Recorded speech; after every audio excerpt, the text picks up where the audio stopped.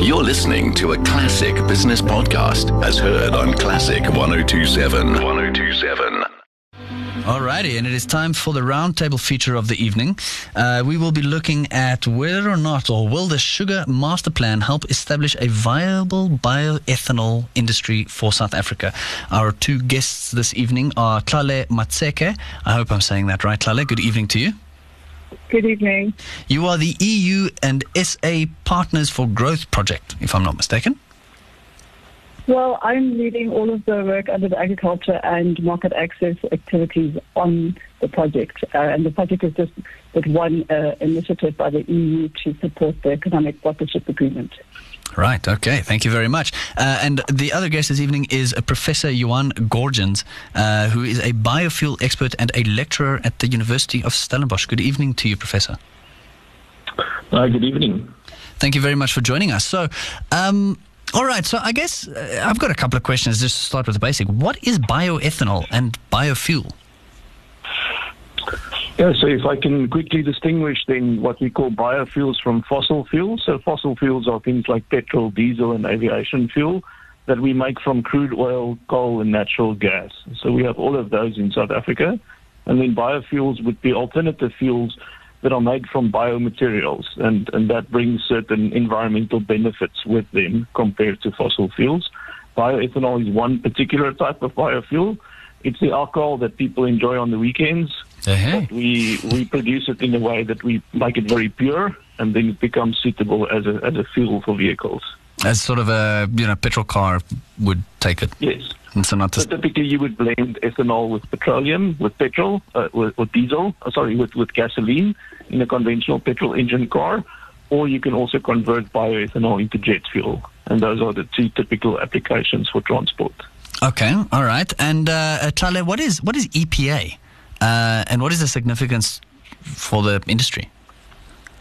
Okay, so the Economic Partnership Agreement, which we call the EPA, is a trade agreement between the European Union and South Africa, as well as other SADC states. And it came into effect in 2016. Prior to that, we had the Trade Development and Cooperation Agreement, which is a PDCA. And effectively what distinguishes the EPA from its predecessor is that the EPA introduces two new provisions which enhance trade between South Africa and the EU.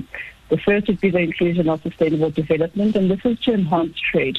We know that South Africa's development objectives include poverty reduction, targeting unemployment, increasing domestic supply capacity, and all of these different factors, impact competitiveness of our industries, which aim to supply the EU. So that's the first thing that the EPA does. The second thing is that it prioritized trade facilitation through different mechanisms which the program undertakes. One of these would be establishing these joint initiatives which we host between EU member states as well as South African industries, which all aim to contribute to building capacity in South Africa. Also, we aim to create opportunities to have exchanges and sharing of best practices between different stakeholders in the EU and South Africa, and ultimately just trying to improve coordination between member states and South Africa. And these are all different mechanisms that the EPA has been using to improve trade between South Africa and the EU. And South Africa is the only strategic partner, strategic trade partner on the continent with the EU. So, all of these different mechanisms are ultimately intended to improve market access for South African industry to the EU.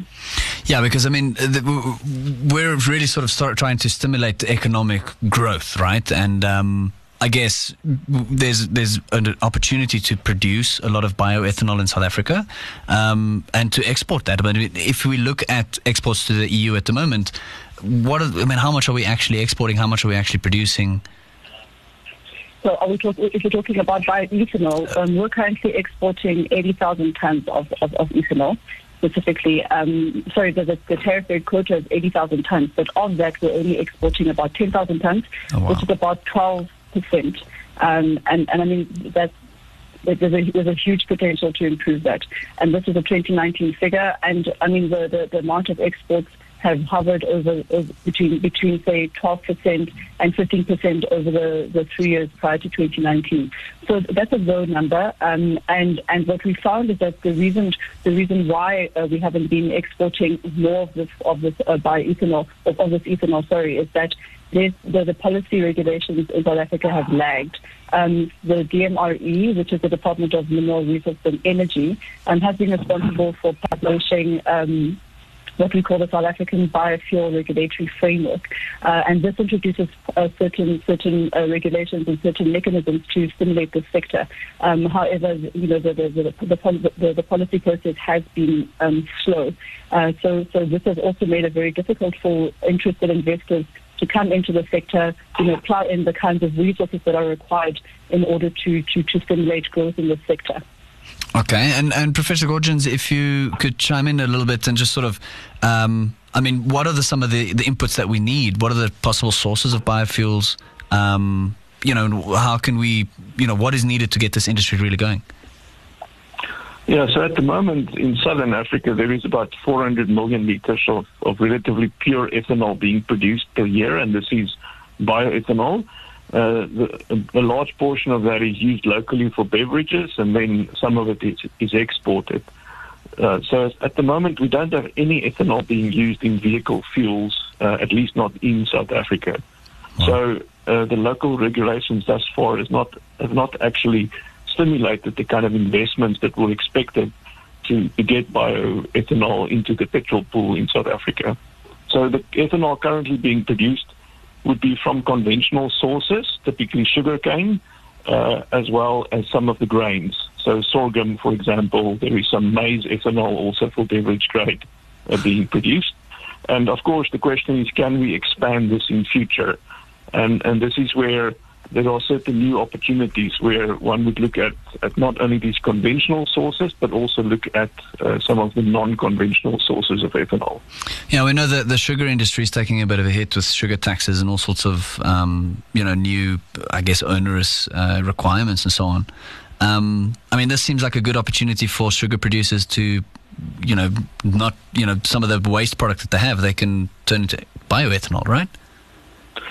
Yeah, and it's not only in terms of waste. There is somewhere in excess of 400,000 tons of sugar that's currently being exported from South Africa, essentially at a loss, because the global sugar price is much lower than the local price.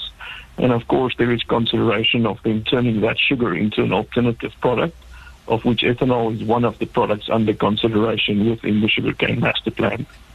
So what we'd have to do, though, is how do we include that into our energy mix? There was a legislation passed a number of years ago, I think, that said, we have to start mixing, as you mentioned, traditional gasoline or petrol with bioethanol or biofuel in some sorts to start getting a cleaner kind of energy, out there. Why is that not being enforced?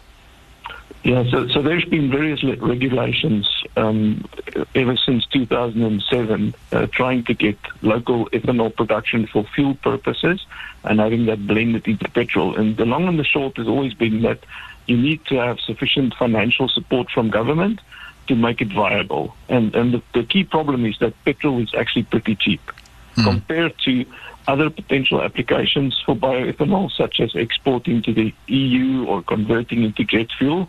Those give much better prices than the local fuel price. Right. So you need substantial government support to make it viable for a bioethanol producer to blend into the local fuel pool. And that's also why, with the work of the EPA, we're specifically then looking at the opportunity of exporting ethanol to the EU, because that is likely to give you a much better price than what you can currently get for blending it into petrol locally. Yeah, and it makes more sort of economic sense, right? Exports is always good for the country, right? In terms of pricing and forecasting pricing over the next couple of years, because this is long-term investment, where do you see this going? So currently, if you were to sell ethanol for blending with petrol, you would have to sell it at approximately 7 rand a litre, and that's the basic fuel price for petrol. If you were to export it, you can probably get prices in the range of 10 to 15 rand per litre. And those prices, there are several options in South Africa where you could produce ethanol at those prices. seeming to indicate that there is certainly an opportunity to export 100 million litres of ethanol to the EU. Right. And Tlale, in terms of the EU, there's a regulation called the Renewable Energy Directive. I mean, how is this tied in with the EPA, and just explain to us a little bit how this works. Okay, great. From what Prof. Jordan was saying, we can certainly see that there's scope for us increasing trade of bioethanol between the two regions.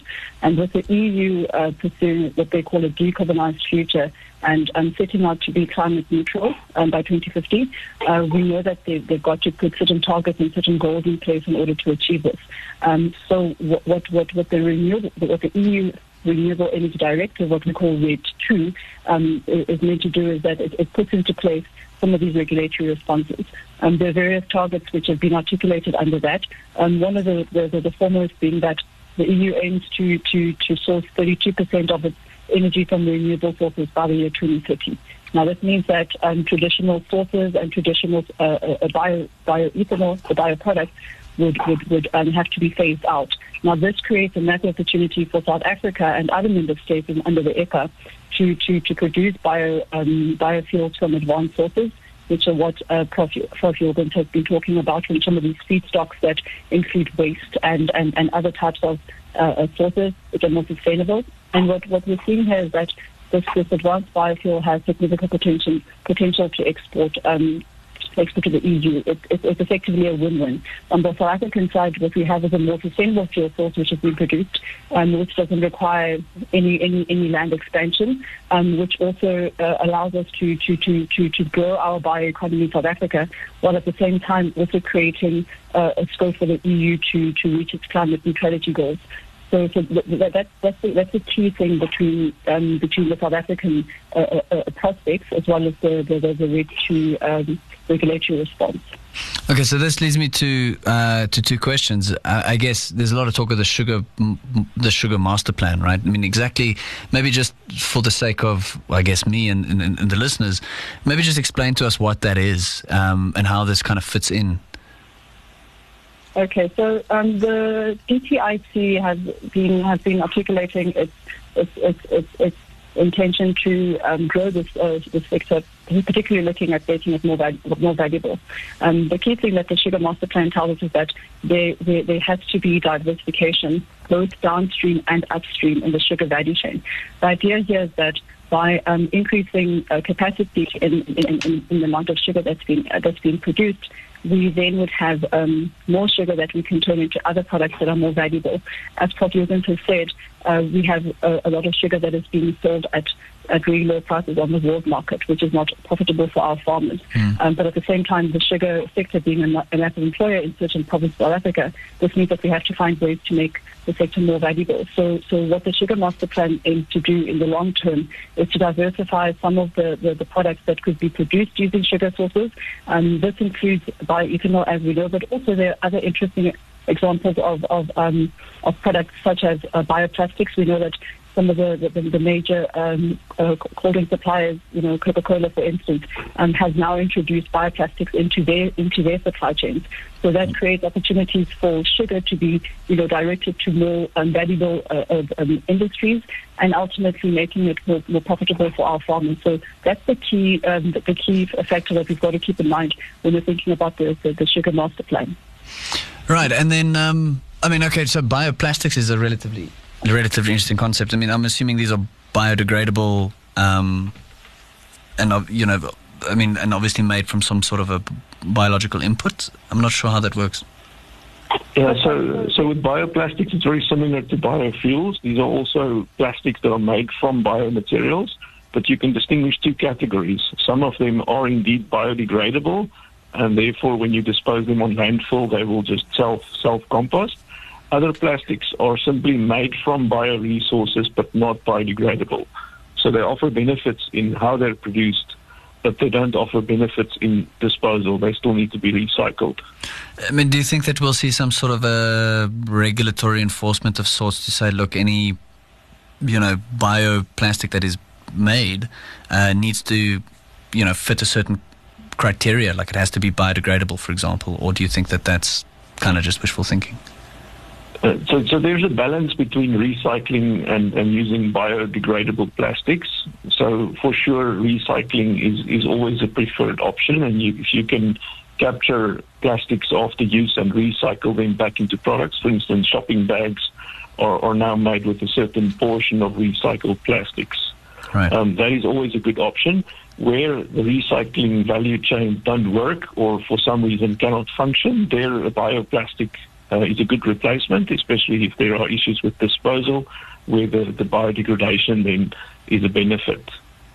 Okay, and then I guess, all right, so this leads me to my second question from earlier. Sorry, I got a bit off track there.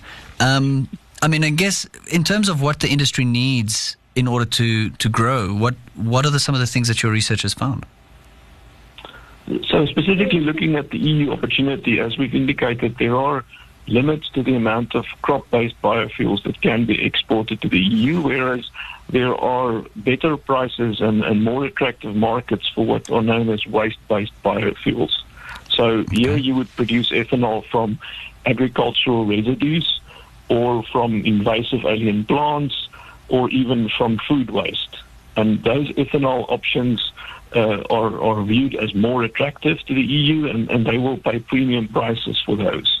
So that's clearly an underutilized opportunity where at the moment we're not producing any such ethanol. We're only producing conventional ethanol. And that is also looking forward into the future, not only for ethanol but also for jet fuel.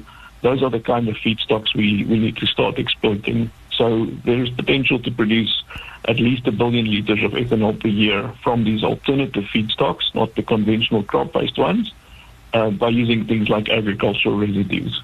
And I mean, the margins on something like that would be much higher. Wasted food products, zero input cost almost, except maybe collecting it and transporting it, right? Yeah, of course, one has to consider that some of these wastes are less amenable to the ethanol production process. Right. So you actually need additional processing, and you often end up with a higher production cost for these compared to the conventional crop-based systems. Some of the wastes do give a fairly low production cost, but for the majority of these, you are looking at higher production costs, which is also why markets such as the EU, where they offer premium prices for these waste-based products, are actually important. Okay, yeah. And I mean, what is the primary motivation behind, obviously there's a legislative requirement for them to be, to have a certain sort of energy mix by a certain target date, but what would incentivize them to pay premium? So the waste-based biofuels typically have better environmental benefits. So if you replace a liter of petrol with a liter of ethanol, what is the environmental benefit, which is typically measured in the reduction in greenhouse gas emissions? And with waste-based biofuels, you often have improved emission reductions, so you're doing more for the environment, and that is the key reason why the legislation would then create a market and a premium price for that. Right, okay. And Tlale, sorry, it sounded like you wanted to sort of interject and jump in and say something a little earlier, and I think we just kind of spoke over you, so I want to give you the chance. Thanks. So I was just going to say that from the project's perspective, because we've identified this value chain of having, significant potential for South African producers. What we focused on doing was, besides doing the research, was to try to increase, the visibility of South African stakeholders with their EU counterparts. So what we've done is hosted, in one instance, a trade sort of engagement, trade seminar between South African producers and other actors along the value chain, which has the potential and had the interest in engaging and potentially supplying the EU. And also on the other side of the coin, which is the EU stakeholders, which were looking for market opportunities in South Africa and opportunities to collaborate with South African stakeholders. So we've been doing those sort of engagements which create opportunities for facilitation of information and also creating a visibility, because that's one of the factors that we found has been lacking. Producers are willing and able, but they don't know where to find each other. So that's one of the key aspects of this program that we've been involved in to bridge that gap. Okay, I mean, how ready would you say South Africa is to get busy producing, right? I think we have a lot of infrastructure that's being used for traditional, sort of chemical energy production. Can any of that be sort of repurposed? Indeed. So, yes, I'll speak. Oh, sorry. I think. All right. Let's let the Professor Professor Gorgens go first, and then Tlale. I don't. So, yes, we do have 400 million litres of ethanol being produced already, so there's a good amount of technology already on the ground, and I'm sure that we have the technical capabilities to also take on these waste-based biofuels. All right, sorry, Tlale? So in terms of readiness, I would say that businesses has demonstrated to us that they're willing or they're ready to go, and really they're just waiting to get the final word from the likes of the Department of Minerals and Energy. So once DMRE has come forward with some of those updates, then business is really willing to make the investments required to get things going. Okay, so interesting times ahead. I think. I think even in a post-pandemic world, I guess, some good things are happening, right? I think there's a greater awareness amongst the public as well to push an agenda like this. I don't think there's much that someone like me can do alone, but I think this is a good conversation we should be having. And I think there's probably a number of entrepreneurs out there that are looking at this and thinking, wow, this is a huge opportunity, because it sounds like it is a huge opportunity, right? So yeah, thank you very much for your time this evening. I really appreciate the opportunity to speak to you. That was Tlale Matseke, the EU-SA Partner for Growth Project, analyst, leader, implementation specialist, and Professor Johan Gorgens, who's a biofuel expert and a professor at the University of Stellenbosch.